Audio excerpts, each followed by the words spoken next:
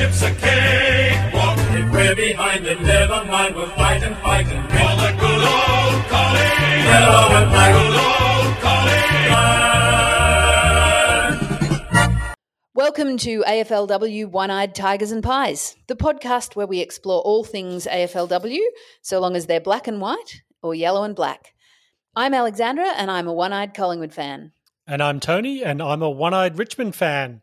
So, Alexandra, welcome back to another week of AFLW. Thank you very much. I'm very pleased to be here. We're up to week 5. Who knew we'd get this far? That's right. I'm quite sure. I wasn't sure whether we'd lose interest or our listeners would lose interest, but we're still getting good feedback, so we'll keep going. We are getting some great feedback, and I would just like to share with you a little bit of feedback from Mum, because Mum's an avid listener. A dedicated. What's Mum say about us? She'd like the podcast more if I swore less. Right. That's an interesting perspective, because I actually think I'd like the podcast more if you swore more. Yeah, so Mum, thanks for the feedback. I'm really sorry, but I don't know how not to swear. We had a little bit of feedback from Charles. Call out to Charles, listening from Sydney. He said that he loves hearing us talk about Collingwood and Richmond losing, because as an Essendon supporter, that's the only joy he's getting out of the women's game at the moment. Well, no problems. Don't worry, Charles. This week, I'm here for you. I've got you covered. The other thing that I did want to mention is the Outer Sanctum do a podcast. They were the podcast that got me into podcasts. They're amazing. They now have a radio show on ABC on Saturday mornings during AFLW season. And last week, they covered 2 critical issues in AFLW. What was that? 50-metre penalties and ACL injuries. Wow, that's fantastic. They clearly know what they're talking about, if that's what they're onto. Well, I think they'd obviously listened to our podcast and then decided those were the critical issues to address, because they're exactly the same ones we ranted about last week. Just some more feedback there. Dad says that the experts they had on were better than ours. Well, in our defence, we're not actually experts. No. We never claimed to be. No, we don't. No. All right, let's get into the nitty-gritty of it. Let's review the games. Okay. Do you want to go first? Because I really don't want to talk about it. I would love to go first, because Collingwood and the Bulldogs was a fantastic day down in Morwell, and Collingwood played brilliantly. They controlled the play all day. They had their running game back, but oh my God, they were fierce. They were so hard at the tackles. The key stat for the game to me, this stood out to me after the game, was our inside 50 count was 35-15. So we had way more of the ball in our inside 50s. Yep. Tackles inside 50 were 19-4 our way. So that's inside the attacking 50. That's a pretty dramatic difference. Yes.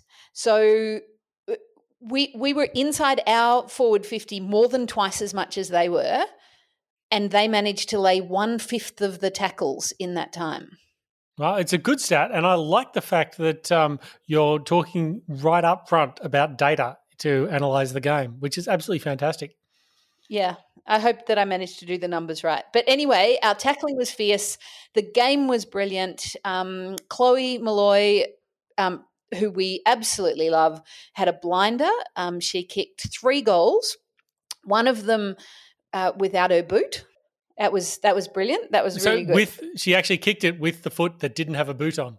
Yes, she did. That's impressive. Ran into goal. That was a brilliant goal. And she dodged a tackle, picked up the ball, put on a burst of speed to escape the tackler, bounced, kind of dropped it, fumbled it, had to slow down to pick it up, got tackled again, dodged the tackle, lost a boot, kicked a goal. That's actually more impressive, I think.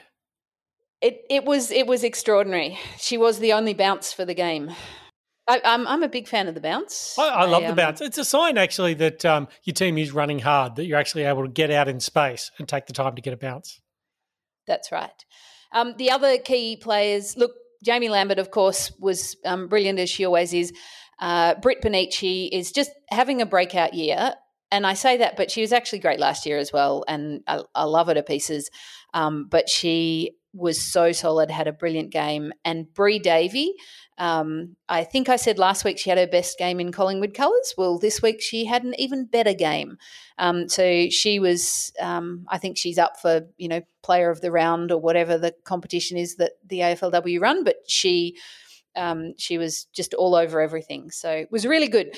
On a side note, I took our sister Kathy came to the footy with us for the first time. I think it's her first time at a women's match. Right. And she lives down that way because we were on a road trip to Morwell, and so we stayed down at her place because she lives down that way. She enjoyed the game? She had a lovely time at the game, and she's agreed that we can name her next two chooks Chloe and Britt. That's awesome. That's clearly a sign of someone who's turned into a fan. Okay, so just touching back on Browner Davies' game again, there were some pretty impressive stats I saw out of there. 30 possessions and 10 tackles. They're quite elite numbers. Yes. We're good at elite numbers at Collingwood. I see where this is going, and I think it's unfair. How about Ebony O'Day, who had 9 tackles but only 1 possession? She didn't really. She did really. That's great. I love Ebony O'Day. She has a little bit of a story to her as well. She played under our coach Steve in Norwood or somewhere over in South Australia, and then she had a year on GWS's list and ended up not playing a game there. So she's played her first game for Collingwood a few weeks ago, and she's doing really well. She was playing in the midfield, and I'm sure I saw her got a clearance. Maybe that was her one possession. I think that might have been her clearance, yeah. So we move on to the Richmond game, unfortunately. If you would like to talk about the Richmond game, you can. Well, I don't have much to say about it, to be perfectly honest. It was ugly. It was a very ugly game. Obviously, what we talked about last week was Richmond needs to spread the load. We can't just let Conti and Monahan do everything. And let's face it, Monahan's playing in the back line. So we can't let Conti be the only person who gets disposals. So have a guess what happened. Are you surprised? I'm not surprised, and I did actually add this up. So last week they had a quarter of your total possessions. This week they had more than a third. Yes. And so I actually went back and looked at the history, and so far for the season, only 2 players have had over 50 disposals for Richmond for the year. That's in 5 games, and that's those 2 again. So, look, Richmond has a problem in the midfield, and until we actually get some midfielders, I just can't see us improving. Having said that, I'll predict us to win the next week, I'm sure, anyway. But what I actually did on the weekend, which was way more fun than watching the Richmond game, was I went down to Fremantle Oval to watch Freo play Brisbane. Well, Tone, that's not what you said you were going to do. You said you were going to go down to some other oval I forget the name of and watch West Coast play Gold Coast. Yeah, like a lot of my predictions, I'm working kind of a week ahead. So this week, I'll go down to Lathland to watch West Coast. Instead, right. I went down to Freo. So I just want to apologise to all our listeners who rushed off down to Lathland on Sunday. It's a lovely part of the city. I'm sure you had a great time.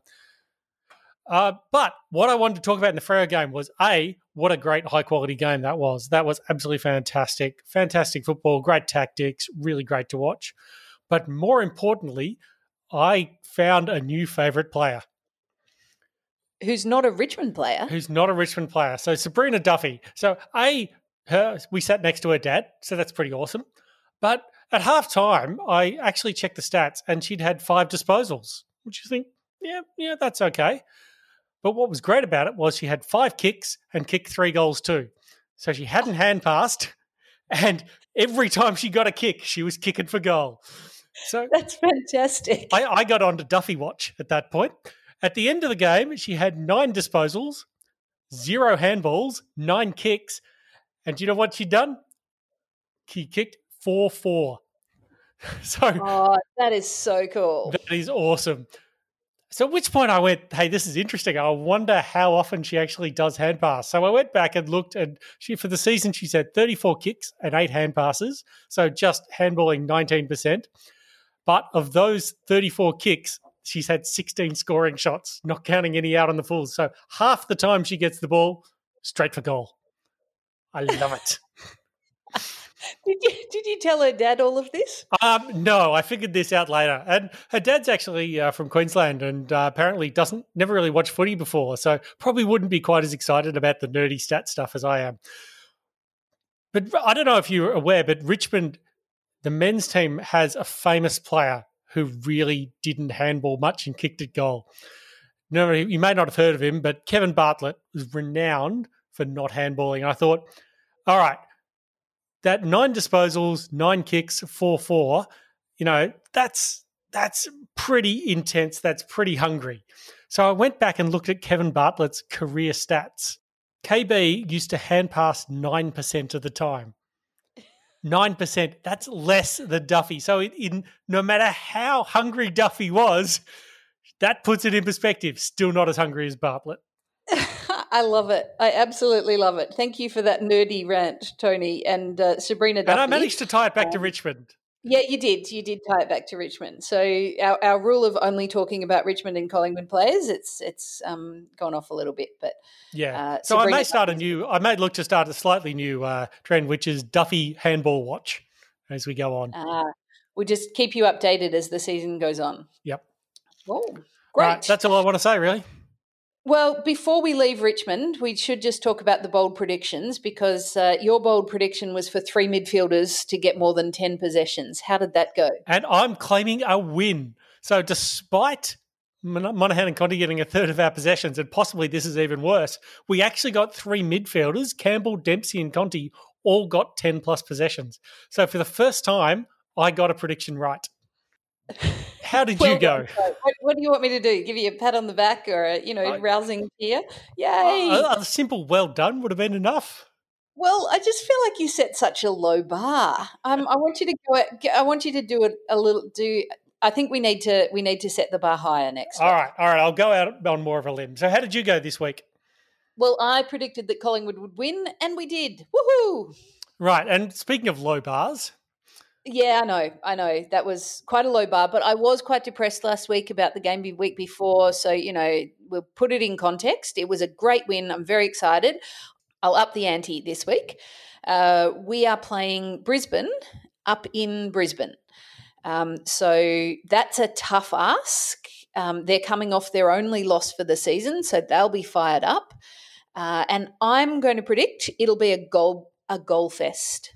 I'm predicting a goal fest. I think we'll end up with more than 120 points in total. Highest scoring game of the season. That's a big call. That's actually not just highest scoring game of the season. That's one of the highest scoring games of all time. I know. But if Richmond can be involved in the 3rd highest scoring game of all time, Collingwood can be involved in the highest scoring. Fair enough. That is definitely a bold prediction. Okay, so for my bold prediction, I'm going to say something radical. Taylor Stahl, she'll turn it on. She'll show us why she's the awesome player we thought she would always be, and she'll double her entire season's goal tally. What is her goal tally at the moment? Well, so far it's just 1, but... See, that sounded like a bold prediction when you said it, but you're not selling me. Come on, triple. She's got a triple. All right, go for triple. That's even bolder. Okay, triple. Okay, Taylor Stahl, I hope you're listening. We're barracking for you. Okay, let's move on to always the favourite part of the podcast. Time for your rant. What topic would you like to bring up today, Alexandra? I would like to talk about pay disparity. This should be fun. This is going to be great fun, and I'm a little bit worried about how long we'll go on it, but there's so much to talk about. One of the reasons that I want to talk about pay disparity is because of cricket's example of doing things completely differently to the AFL. I'm not sure if you're aware. You must be living under a rock if you're not aware, but there were 86,000 people at the MCG on Sunday night watching the women's T20 final. Well, I was another viewer on Foxtel, so I was totally aware of it and loved it. And even though it wasn't much of a game, it's still fantastic to grind your opponents into the dust. It is always a good thing to do that. So the You were one of the 405,646 viewers on Foxtel. So that makes it the largest attendance at a women's sporting event in Australia, the largest attendance at a women's cricket match globally, and the most watched women's sport event in history. That's awesome. It is. It's almost like if you professionalise women's sport and market it properly, the quality will increase and people will be interested. That's quite a theory you have there. Interesting. It is a theory. Let me just tell you about the ICC. Well, actually, it's the Cricket Australia who I really want to laud here. So the International Cricket Council did significantly increase the prize money for this tournament. So they're making a statement and saying we need women's cricket to be a more significant part of our international game. But there was still a gap. And Cricket Australia is making up the shortfall. So they are bridging that gap so that if their women won, which they did, they will receive the equivalent to the men's winnings if they won a World Cup. That is absolutely fantastic. What you actually have now is you have a career path, I guess, for elite female cricketers. You can make a living on that. You can make a living on it. So cricket players, nationally contracted cricket players, women's cricket players, receive an average wage of more than $180,000 a year. That is, like, these are the elite players, but they can absolutely make a living. They can be full-time professionals earning a decent living, so that's a good living, playing full-time. This is new. This is very new. Like we're talking the last couple of years, but it is extraordinary. And look what it's achieved. Yeah. So this is something that they introduced in the last wage agreements. I think the last 2 years, 1 year ago. So I just want to compare that to AFLW players. The nationally contracted players receive an average wage of more than $180,000 a year in cricket. How much do you think AFLW players earn? I reckon you're going to tell me.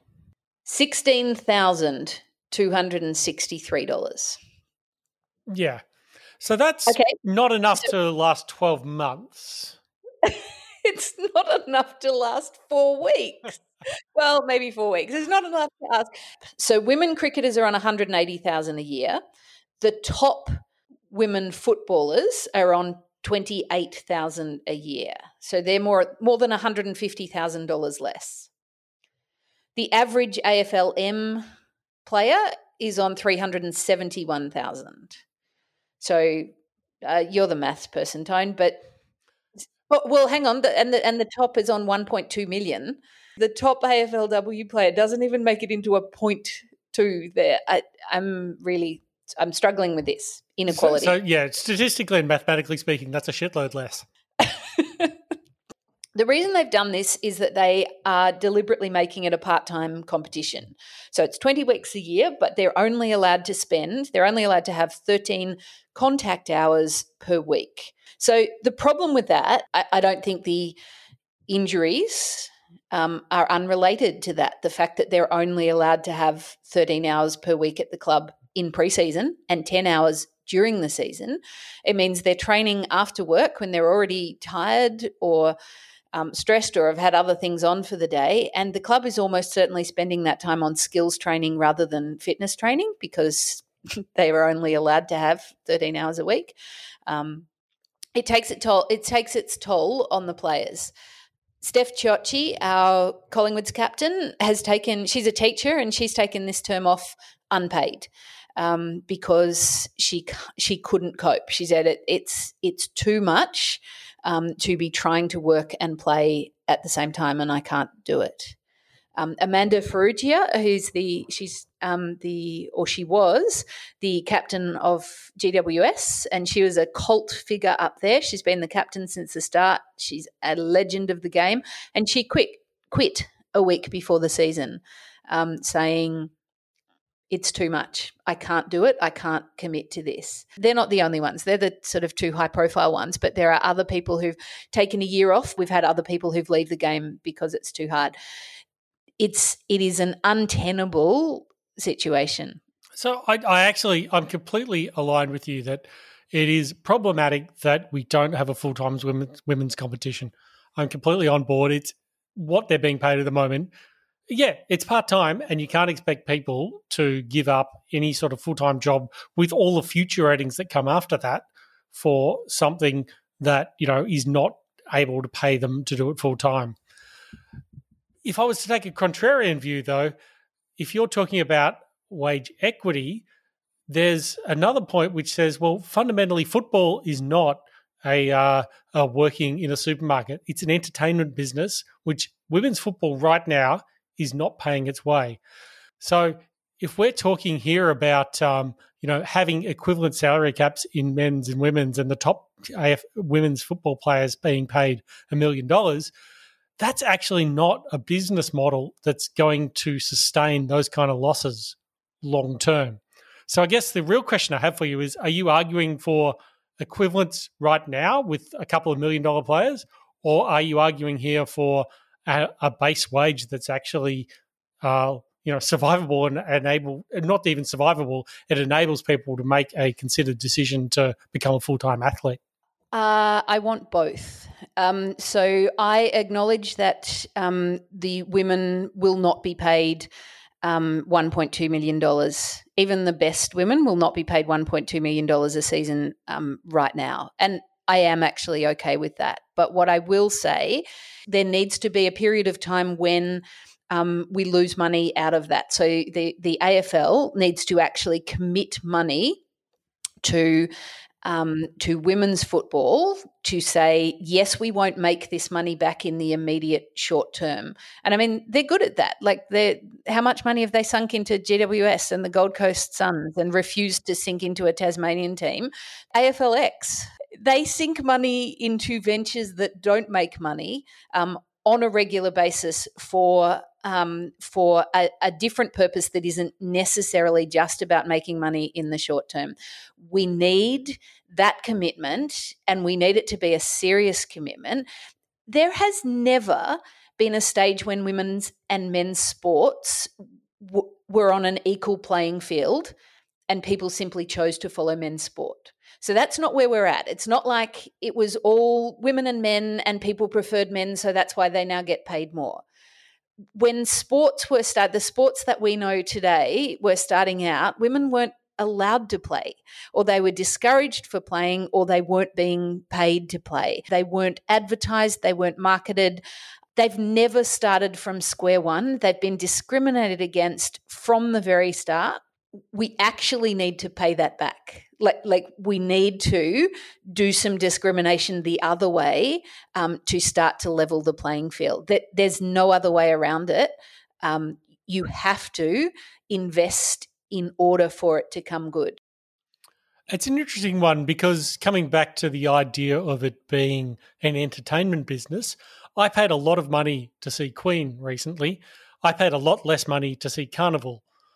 Now, that is me paying to see, well, what is perceived to be higher quality. I still think Carnival were better than Queen, but that's my opinion. But the market price was a lot higher for what was perceived to be a higher entertainment, a higher quality entertainment.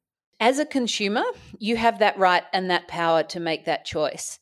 As an employer, the AFL doesn't. If they are asking men and women to do the same thing, they can't pay their women less. Now, there's a problem at the moment because they're not asking them to do the same thing, and that's a whole another kettle of fish. So if I take it away from football for a moment, the Australian men's soccer team and the Australian women's soccer team, they are both doing the same thing, and the women are much better at it than the men.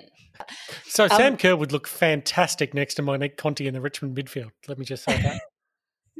She would. So if you were in the workplace and you were doing the same thing as the woman next to you and she was doing it much, much better and being paid 1/10 of what you were, would you be a little embarrassed about that?